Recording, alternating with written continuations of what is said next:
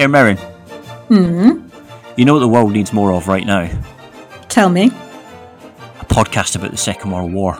The world does not need another podcast about the Second World War, but what we could do is we could look at the Lowlander. Ah, the Lowlander. The Lowlander, the service newsletter that was handed out to the men of the 52nd Lowland Division between mid-November 1944 and May 1945. Right, so what we could do is we could get a week's worth of Lowlanders together.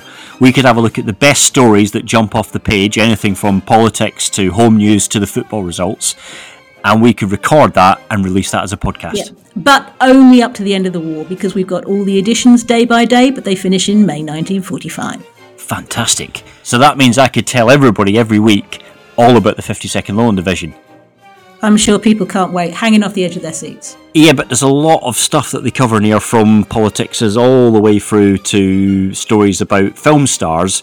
That's a lot of subjects to cover. Are you sure we know everything there is to know about all that stuff? I know nothing about all that stuff, all right? but what I can do is drive Wikipedia with one hand and Google with the other, and between the two of us, I'm pretty sure that we can come up with some context for what the lads were reading. That's beginning to sound like a podcast. Terrifying, isn't it?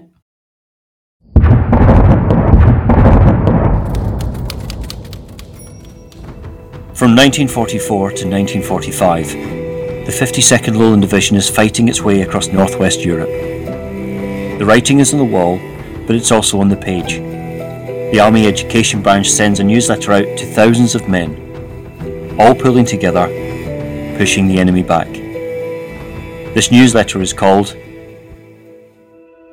The Lowlander.